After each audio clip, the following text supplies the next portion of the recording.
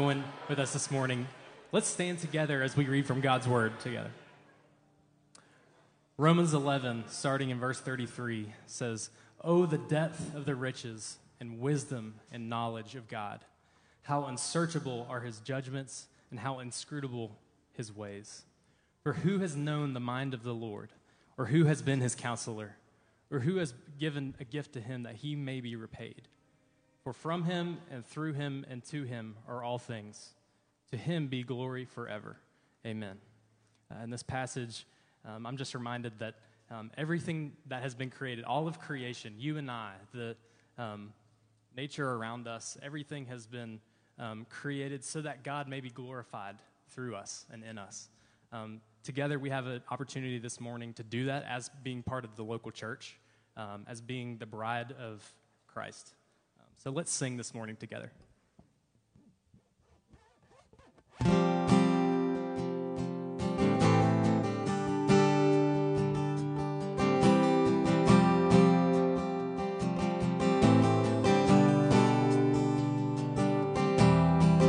Our Father everlasting, the all-creating one, God Almighty, through your Holy Spirit, conceiving Christ the Son, Jesus our Savior. I believe in God our Father, I believe in Christ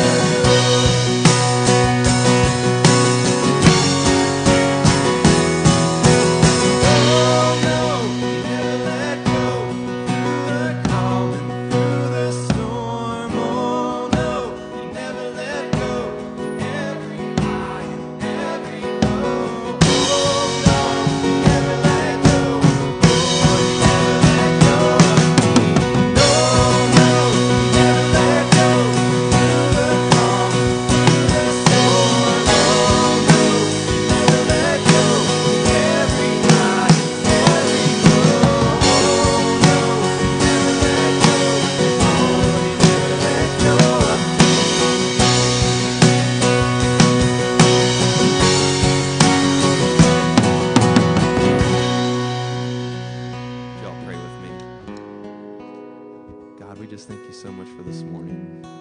We thank you for that truth that through all of the ups and downs in life, through all the trials, you are always with us. You never let go of us.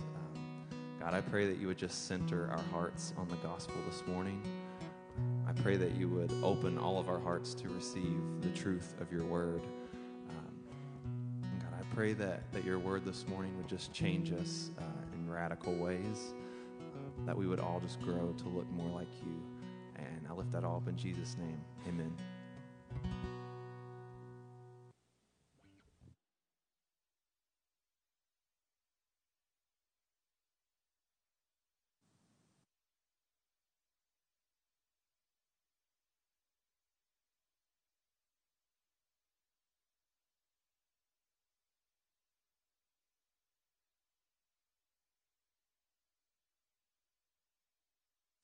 Hi, good morning, everyone. It's really good to see you all out for worship this morning. My name is Dustin. I'm one of the pastors here at Huntington Community Church, and this is an incredible Sunday. It's the first Sunday of the month, which means a few things for us as a church. It means we have a new nation to pray for.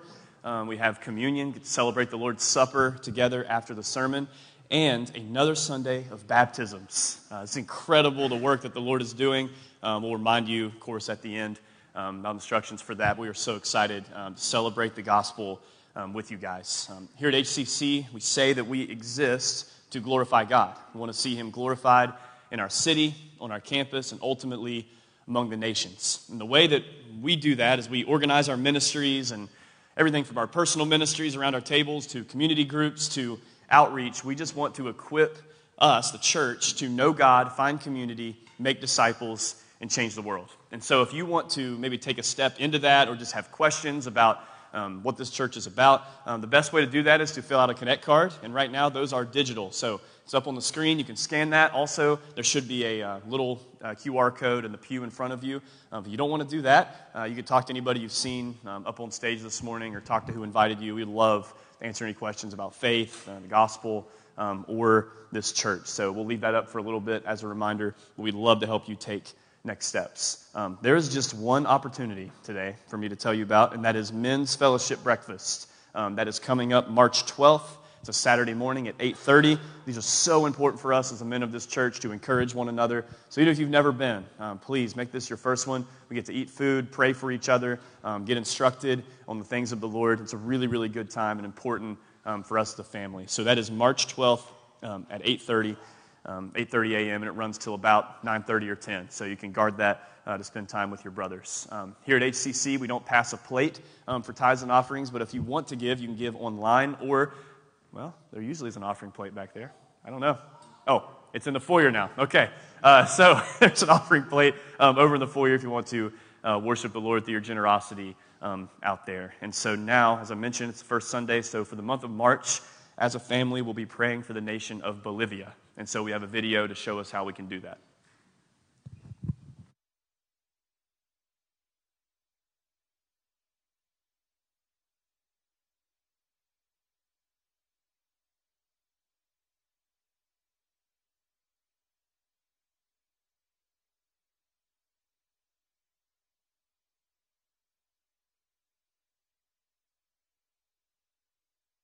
Bow your heads with me. Let's lift up the people of Bolivia to the Lord.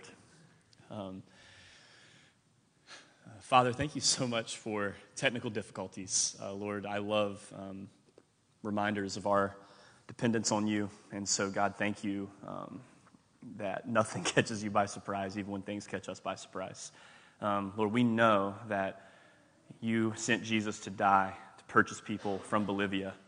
And Lord, we just ask now that you would strengthen the church there, that they would be bold, they would love you deeply, and that love for you would overflow into lives that look different, that their good deeds and their sharing of good news would bring glory to you in their lives. God, we do ask that you would save more. Lord, we want to see revival, missionaries sent out from this nation. And so, Lord, I just pray that you would do your will on earth as it is in heaven, there in Bolivia. That's what we long for. And so, God, for us here in Huntington, I pray you'd give us a conviction and a way of reminder that this would not be the only time that we lift Bolivia up to you. And God, so help us to lock arms with our brothers and sisters there in prayer so that you might do a great work, continue doing a great work in that nation that you dearly love. And it's in Christ's name we pray. Amen.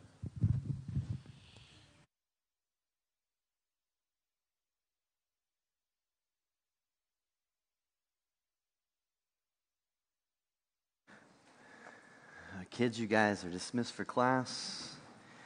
Good morning. If you're a guest, just want you to realize we're not a perfect church. That was a great illustration that we are not a perfect church. Sunday mornings is not a show or an event for us. We're not trying to have everything together. That years ago would have bothered me greatly that didn't work. I've gotten over myself a lot over those years of just trying to have Sunday mornings perfect for guests and that we have it all figured out. We don't, because you already know that. So I'm excited just to be here this morning, just start a new series. Before we jump into Habakkuk chapter 1, I do just want to give an update. Michael Loveday, our youth director, took 9 students to YEC, Youth Evangelism Conference up in Clarksburg this weekend. They had a great time. I asked my kids. They didn't fall too far from the tree. I asked them, how did it go? They said it was good. You get those answers. You know, Olivia, I'll come home from work and she'll say, how was your day? It was good. How was yours? And well, this morning, Isaiah did this. So they didn't fall too far from the tree. So we begin our new sermon series, this minor prophet, Habakkuk. And some of you may be wondering, why in the world would we go through a minor prophet on Sunday morning? Aren't those minor prophets like boring? Like they're kind of hard to find? Like some of you glad you have a device right now where you can just hit Habakkuk, right? Some of you are going to be flipping through your Bibles. Maybe don't feel bad about going back. At the beginning, shows you everything, what page it's on. You can go back, table of contents, find it. It's probably only 2 pages in your Bible if you've got a page. So it's 3 chapters.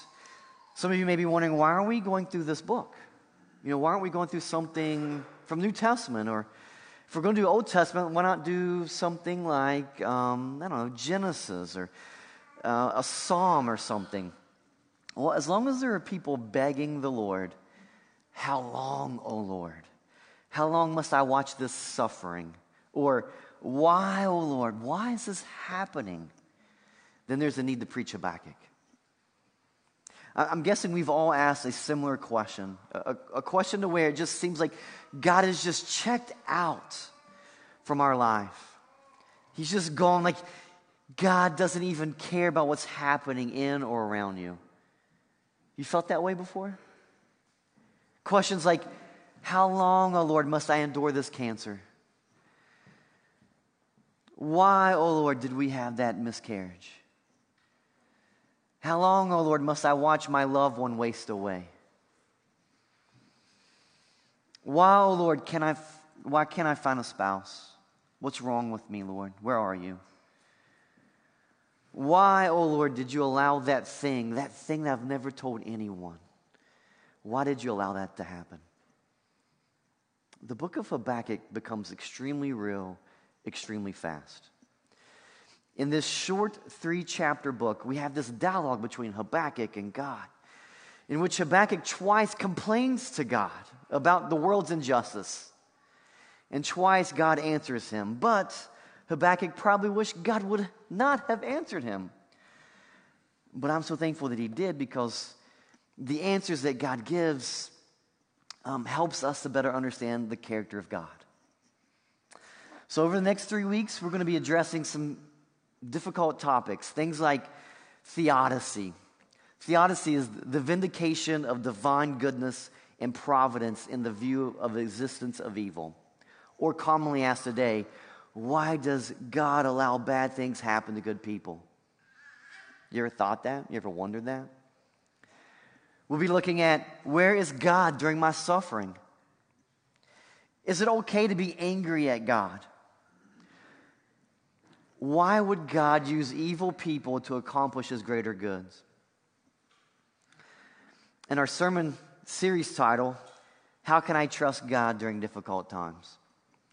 So those are just a few of the difficult topics that we'll be addressing over the next 3 weeks. So let's turn our attention to this minor-sized book and see God's major plan for redemption.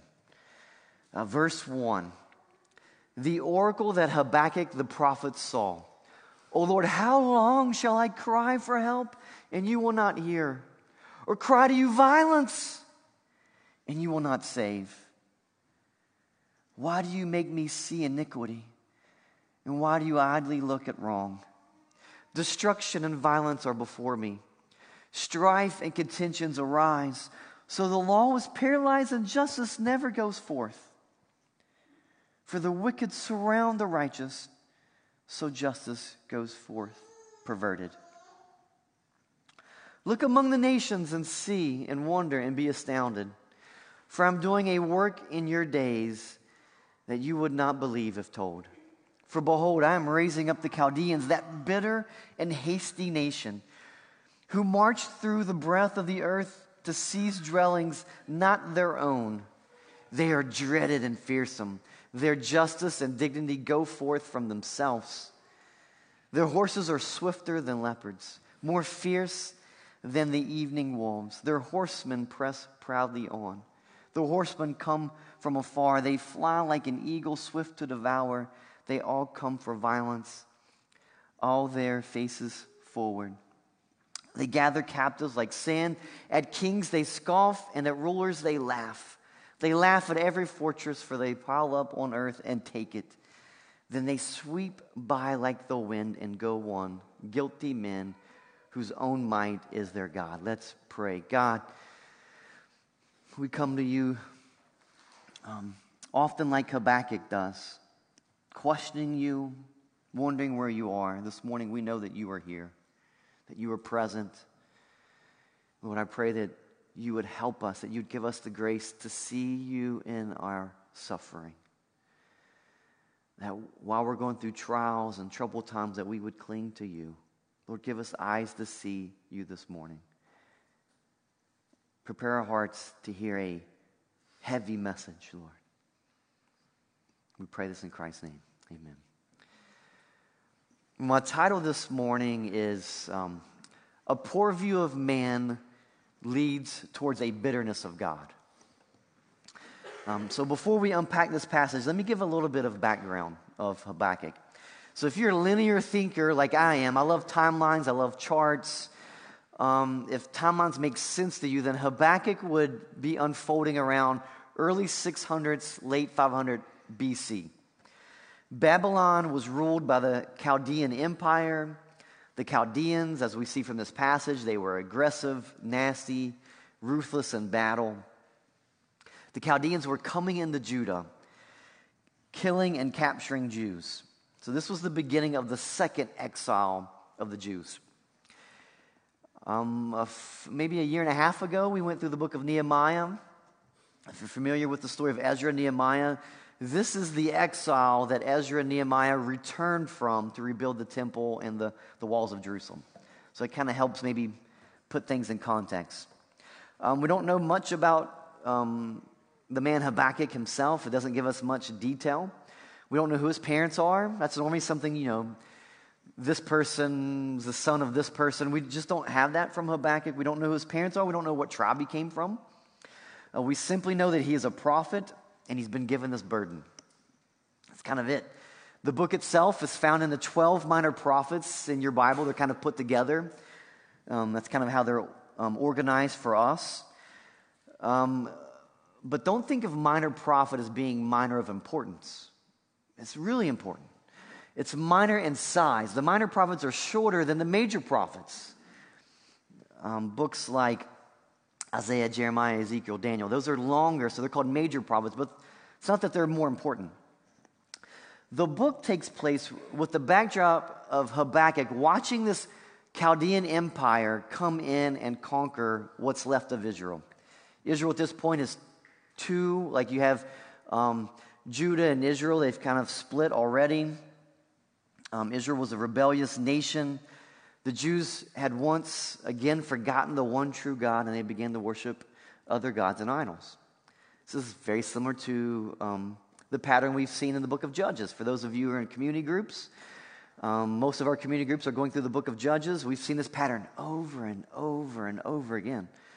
In the book of Judges, the people did what was right in their own eyes. That's kind of the theme. And God would give them over to their enemy. We've seen that over and over throughout that book.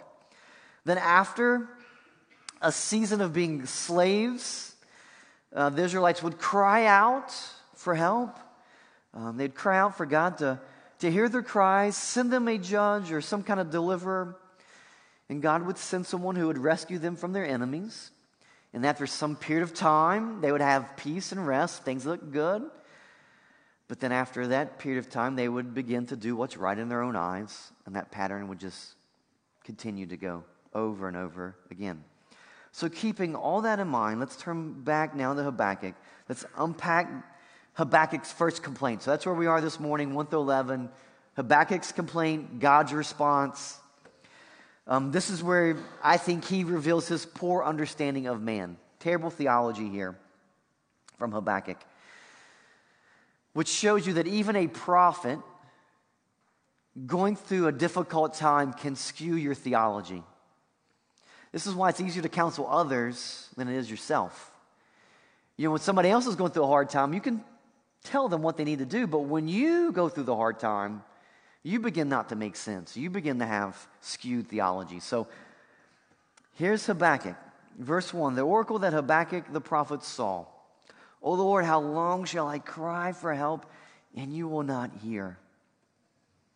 Or cry to you violence, and you will not save? Why do you make me see iniquity, and why do you idly look at wrong? Destruction and violence are before me. Strife and contention arise. So the law is paralyzed, and justice never goes forth. For the wicked surround the righteous, so justice goes forth perverted. Can you identify with him right now? Can you feel his anguish? The pain that Habakkuk is dealing with in these first 4 verses? We see in verse 2, Habakkuk asks, O Lord, how long shall I cry for help, and you will not hear? Here, Habakkuk, he's crying for God to rescue, but the God of salvation refuses to save, at least how Habakkuk wants him to save. And I think we've all had moments where we feel like God does not hear us. Where are you, God? I thought you loved me. I thought you said you'd never leave me. Maybe you feel like God just doesn't care about you right now. That he's just checked out on you. Maybe you've done some sin that you feel like is so horrendous that God just doesn't want to be around you. Habakkuk says he cries out. The word cry here means to shout out or roar.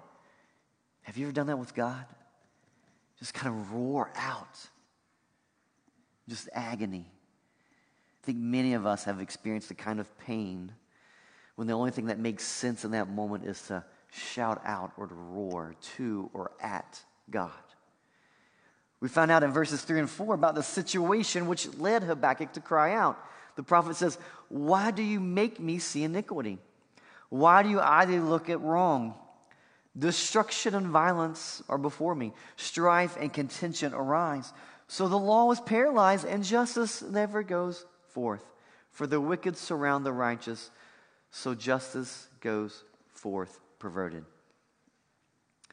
We see in verse 3 that he's troubled that God would make Habakkuk, his prophet, see this gross sin taking place. That God would have the audacity to just sit back and watch it all unfold. He sees destruction, violence all around him. The Chaldeans are coming in, and Habakkuk is watching his people suffer and die. My mind can't help but to go to Ukraine this morning.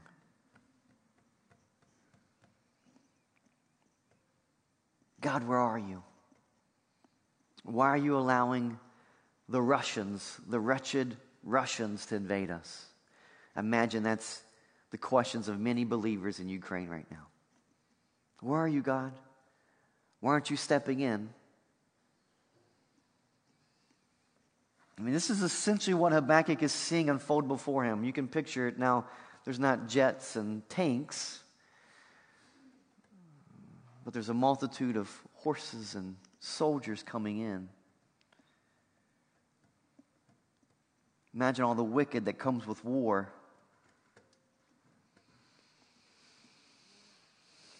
And they're attacking God's chosen people. I mean, out of every nation, God chose Israel to be his special people. And now God is allowing his special people, his chosen people, to face suffering and injustice. This is a real book, right? Like, this is real. It's raw. But I think this is also where Habakkuk is a bit skewed in his view of man.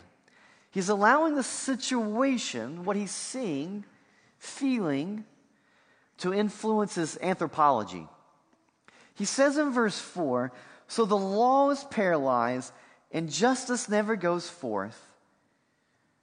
For the wicked surround the righteous, so justice goes forth perverted." A couple things wrong here. It's like Habakkuk knows that the Lord is sovereign, but what he's watching, what he's observing around him, appears to reflect something completely different than a sovereign God. He's struggling to rightly interpret his daily realities. He's basically stating a question that we often hear in our culture, and maybe you have asked yourself, why does a good and loving God allow bad things happen to good people? The question that Habakkuk asks is, why is the wicked surrounding the righteous? Well, here's one of the problems. He calls them righteous. Being a Jew does not make you righteous any more than having a Christian parent makes that child a Christian. In fact, Romans chapter 3, which, just go ahead and throw this out there, I have probably more cross-references today than I've ever had in my entire preaching time, okay? So don't feel like you have to go to every single one of them. Maybe just jot them down, because there's many. Thank you, Joe, for putting all those in today. In Romans 3, Paul is quoting from Psalm 14 when he says this. Verse 9, "What then? Are we Jews any better off? No, not at all. For we have already charged that all, both Jews and Greeks, are under sin. As it is written, none is righteous, no, not one. No one understands, no one seeks for God. All have turned aside. Together they have become worthless. No one does good, not even one." Some strong language. Habakkuk says, hey, the wicked are coming in around the righteous. Paul's saying, no, they're not. No, they're not. The question, why does a loving and merciful God allow bad things happen to good people, is the wrong question to even ask. It is asked with the presupposition that God owes man something good.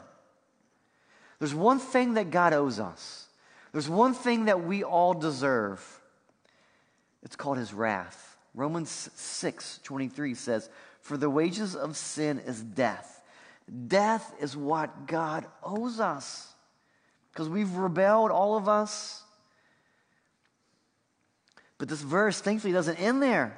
Paul goes on to say, "But the free gift of God is eternal life in Christ Jesus our Lord."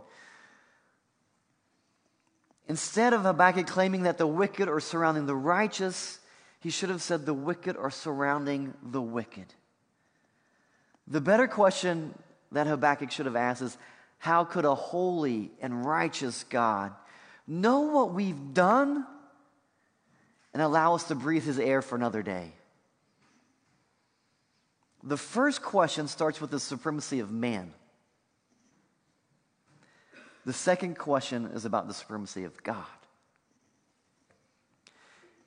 It's so easy for us to look out around the world, maybe just across the street, maybe in your own house, and begin to think, I'm not that bad.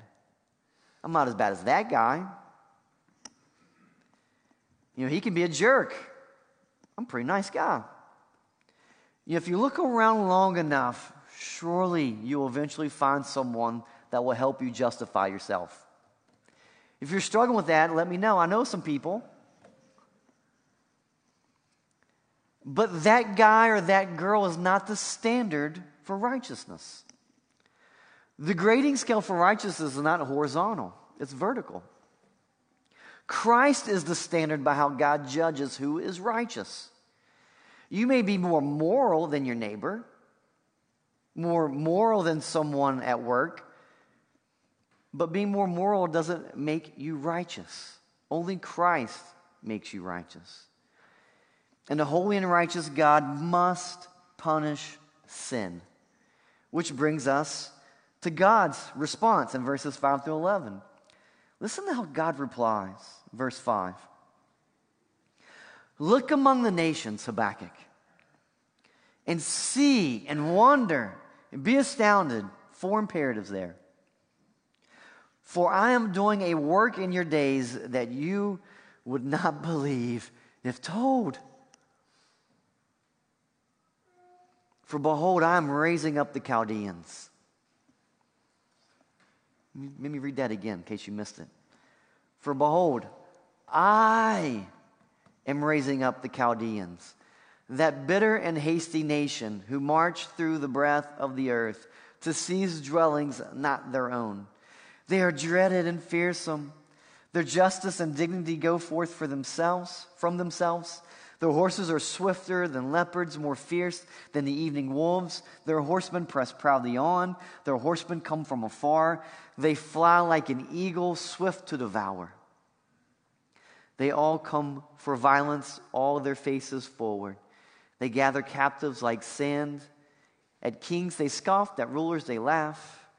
They laugh at every fortress, for they pile up earth and take it. Then they sweep by like the wind and go on, guilty men whose own might is their God. This is God's reply. We see in verses 5 and 6 that God is actually taking credit for raising up the Chaldeans to conquer Israel. God is doing something so profound, so mysterious, that he informs Habakkuk that he wouldn't even understand God's plan if he told him. Maybe it's a good thing that God does not audibly answer us in our times of suffering. He may actually tell us something that we could not bear if we heard. Let's be honest, it seems at least a bit strange that God would use evil people to carry out his purposes, right? I'm sure that's where your minds went to. At least it should. We should ask that question. It's a good question. But has God ever used good people to accomplish his purpose? I can only think of one time in all of history where God has used someone good to accomplish his plan. Jesus is the only good man. Jesus was without sin. And for the joy that was set before him, he endured the cross, despising the shame. All throughout history, except with Jesus, God has used rebellious, wicked people to fulfill his promises. The same is true for us today. See, we look at the Chaldeans as being so gross, but I bet they're not much different than we are. Just as God uses wicked, rebellious people to be a part of his grander story, so he has done the same with you and with me. And some of you want to push back. You're like, no way am I like the Chaldeans. Look at what they're doing.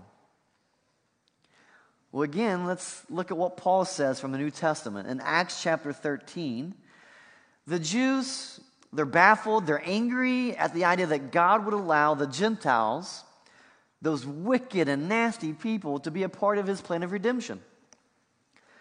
Paul is trying to show them in Acts 13 that from the Old Testament, that this has been the plan that God has been unfolding since the very beginning, that they should have seen this coming. Paul, speaking to the men of Israel in Acts 13, Paul says this in verse 40. Beware, therefore, lest what is said in the prophets should come about. Look, you scoffers, Be astounded and perish, for I am doing a work in your days, a work that you would not believe, even if one tells it to you. Does that sound familiar? What do you think Paul's quoting there? Acts 13 is a reference to Habakkuk 1:5. He likens us, Gentiles, to the Chaldeans. Just as Habakkuk has he was baffled that God would raise up this wicked generation to further his purpose, so also God is using us Gentiles, children of wrath, in order to further his kingdom.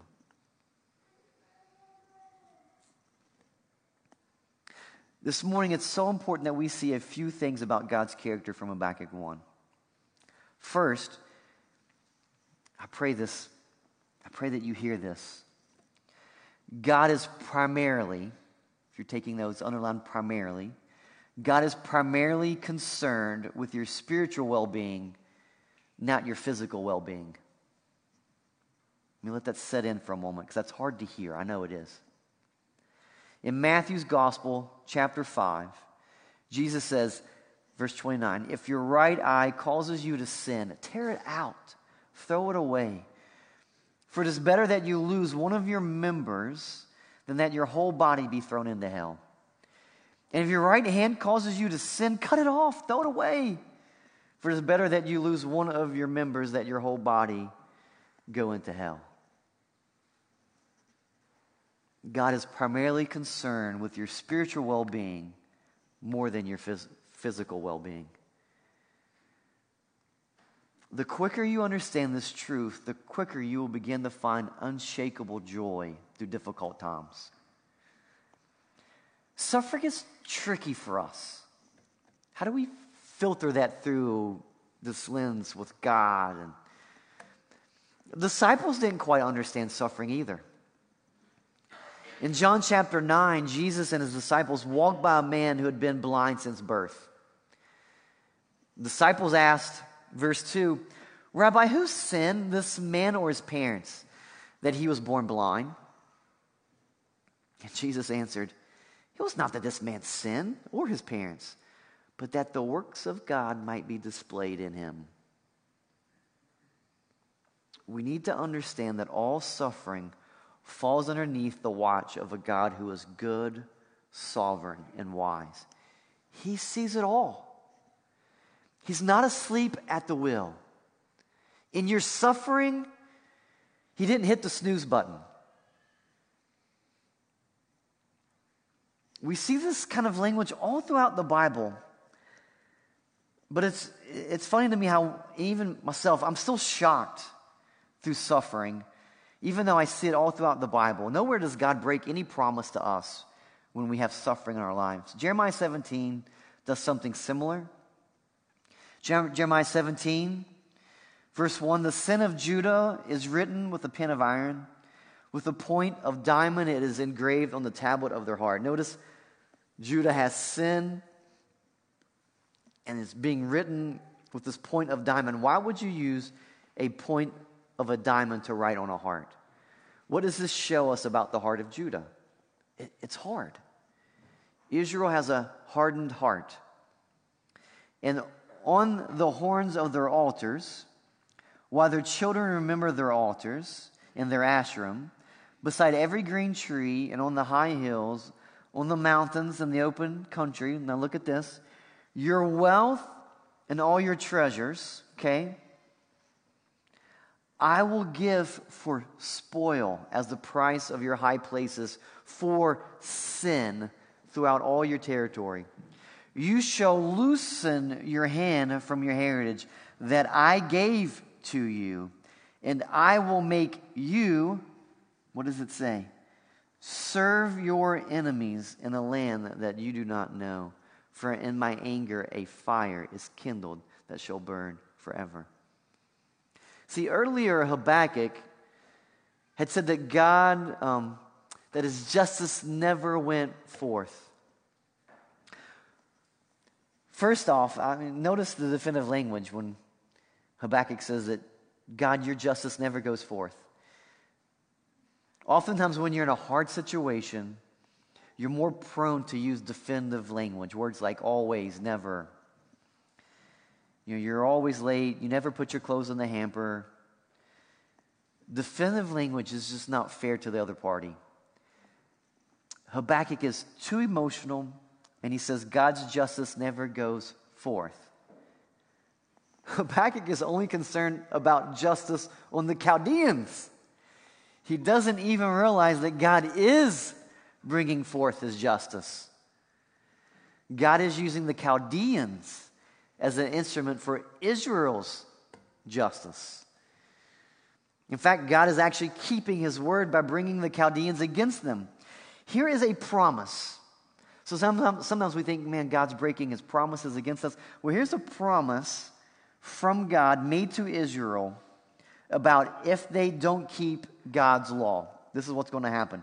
Deuteronomy 28, verse 49. The Lord says, "The Lord will bring a nation against you from far away, from the end of the earth, swooping down like the eagle, a nation whose language you do not understand." This is exactly what we see happening in the days of Habakkuk. God is keeping his word to Israel. He's full of justice here.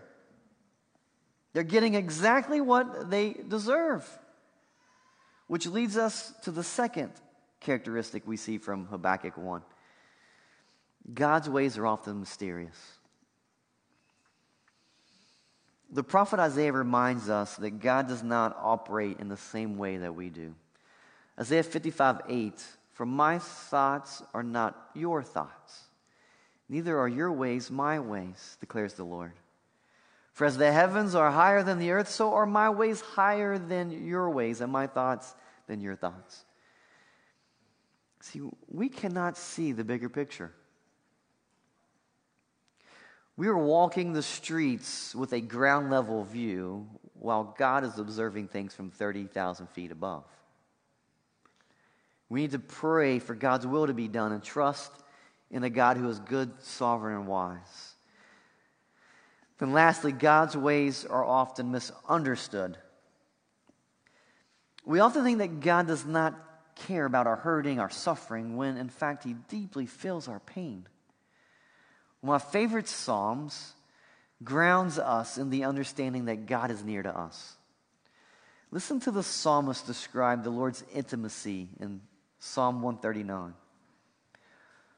"O Lord, you have searched me and known me.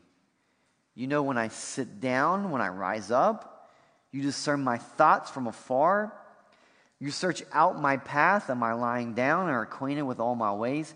Even before a word is on my tongue, behold, O Lord, you knew it. You know it altogether." God knows you better than any other person. No person knows your word before it's on your tongue. Praise God for that. You hem me in, behind and before, and lay your hand upon me. Such knowledge is too wonderful for me. It is high, I cannot attain it. Where shall I go from your spirit, or where shall I flee from your presence? If I ascend to heaven, you are there. If I make my bed in Sheol, you are there. If I take the wings of the morning and dwell in uttermost parts of the sea, even there your hand shall lead me, and your right hand shall hold me. God is with you. Same truth found in beautiful Psalm 23, as actually the second song we sang this morning, verse 4. "Even though I walk through the valley of the shadow of death." It's hard to read that now and not like sing it like Matt Redman, this English accent. "I will fear no evil, for you are with me. Your rod and your staff, they comfort me." So even in your time of suffering, which some of you may be going through that right now, a lot of these questions Habakkuk's asking may be the burden you come in this morning with. When you think God is idly watching, Scripture reminds us that God is near, that God is present, that he is walking with you even in the valley, even in the shadow of death. I pray that his presence, his power leads us to this deeper trust, that we trust in a God who's good, sovereign, and wise. and not what we just see around us, not just what we feel. I pray that this deeper trust helps remove anxieties and worries that come from our doubting. See, wonder, be astounded that the holy God has not destroyed you and given you over to your enemy, but has lavished upon you his amazing grace. See, Christ has defeated your enemy. There's no troops coming in today. Amen? No troops coming in, crossing the border to capture you. The believers in Ukraine can say the same thing. Yeah, the Russians are coming in, but that's not their enemy. We're all going to have one life to live, whether it's from the Russians' invasion or old age.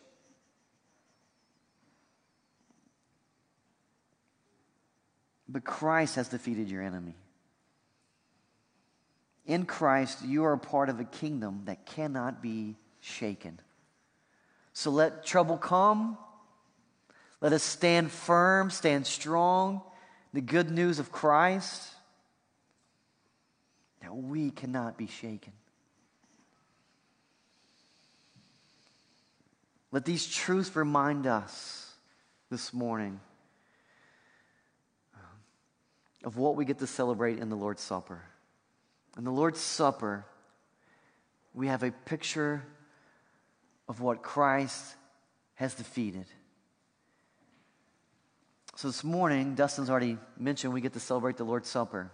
Think about the elements for a moment. The bread represents his body broken for us. The cup represents his blood shed for the forgiveness of our sins. This was war. This was bloodshed. He died so that we could live. And it should have been our death, but he took your place. So this morning, as you come to the table, a couple of things to remember. Come clean, come pure to the table. That means is that you just confess your sins, that you repent, turn from any sin, that you come in a worthy the manner of the table. And you take to that cup, and if you're a guest this morning, we have 2 cups together, so they're just stacked. You just take it, the bottom cup has the bread. Think about Christ's body being broken for you. And then his cup, which is juice, think about the blood that was shed for the forgiveness of your sin. That you should have died of your rebellious, wretched ways. But yet Christ, in his kindness and his goodness, he took that for you. So let that truth that he's coming back for us, he's prepared a place for us, that he loves you. You are his son, his daughter. God loves you. So let all that truth just set in as we take the cup this morning. Let's pray. God, as we prepare to come to the table, I pray that we would come in a worthy manner. Not that we're coming in a righteousness of our own. It's not about being moral this morning. It's about being forgiven. About clinging to your righteousness that you give to us. So Lord, may we not look at this cup too lightly. May we not look at it as a snack before the snacks. But may we realize that you did battle. That you defeated our enemy. And you did that by laying down your life for us. That you died so that we may live. May that truth help us fight during difficult times. To know that even you went through suffering. You are the beloved Son. And you went through trial. You suffered. So Lord, may that truth lead us to greater love for you. We pray this in Christ's name.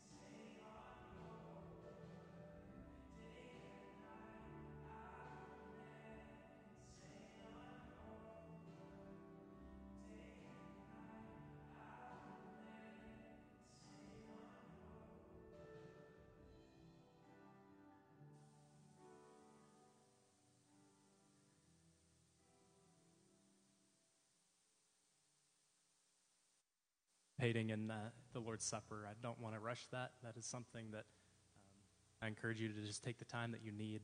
But if you're ready, let's stand together and continue to sing.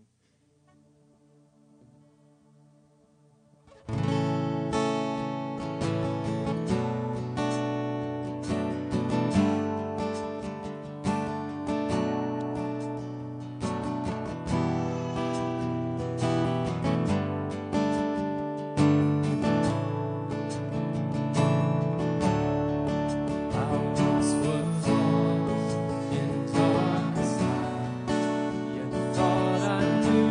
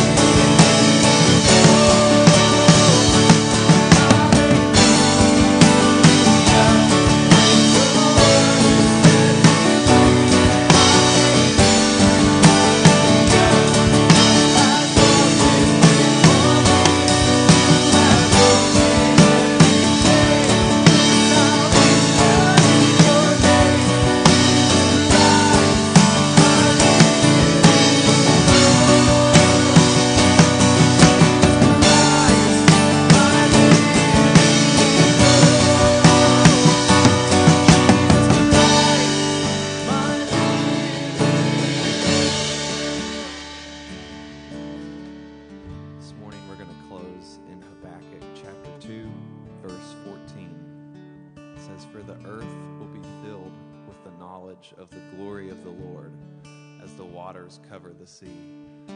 Church, this morning, the glory of the Lord fills this earth now, even as we sit here. And there's going to come a day where all people, whether they follow God or not, are going to come to a realization that this earth is filled with His glory. So I just pray that this week as we go forth, we would just be emboldened to share the truth of the gospel, that life-giving gospel with the people around us, so that when that day comes where all eyes are opened to the glory of the Lord, that it would be a day of rejoicing for all those around us, that there would be none sad because they did not know Christ before His glory was revealed, that we would just be used as vessels of goodness so that we could go forth and just proclaim the truth of Christ, so that we have such a great cloud of witnesses around us when that day comes and we can celebrate in the glory of the Lord together. And just a reminder today, we have baptisms this morning. Those are going to be taking place downstairs. So now you all are dismissed, and just as you're able, start making your way downstairs, and we're going to do some baptisms.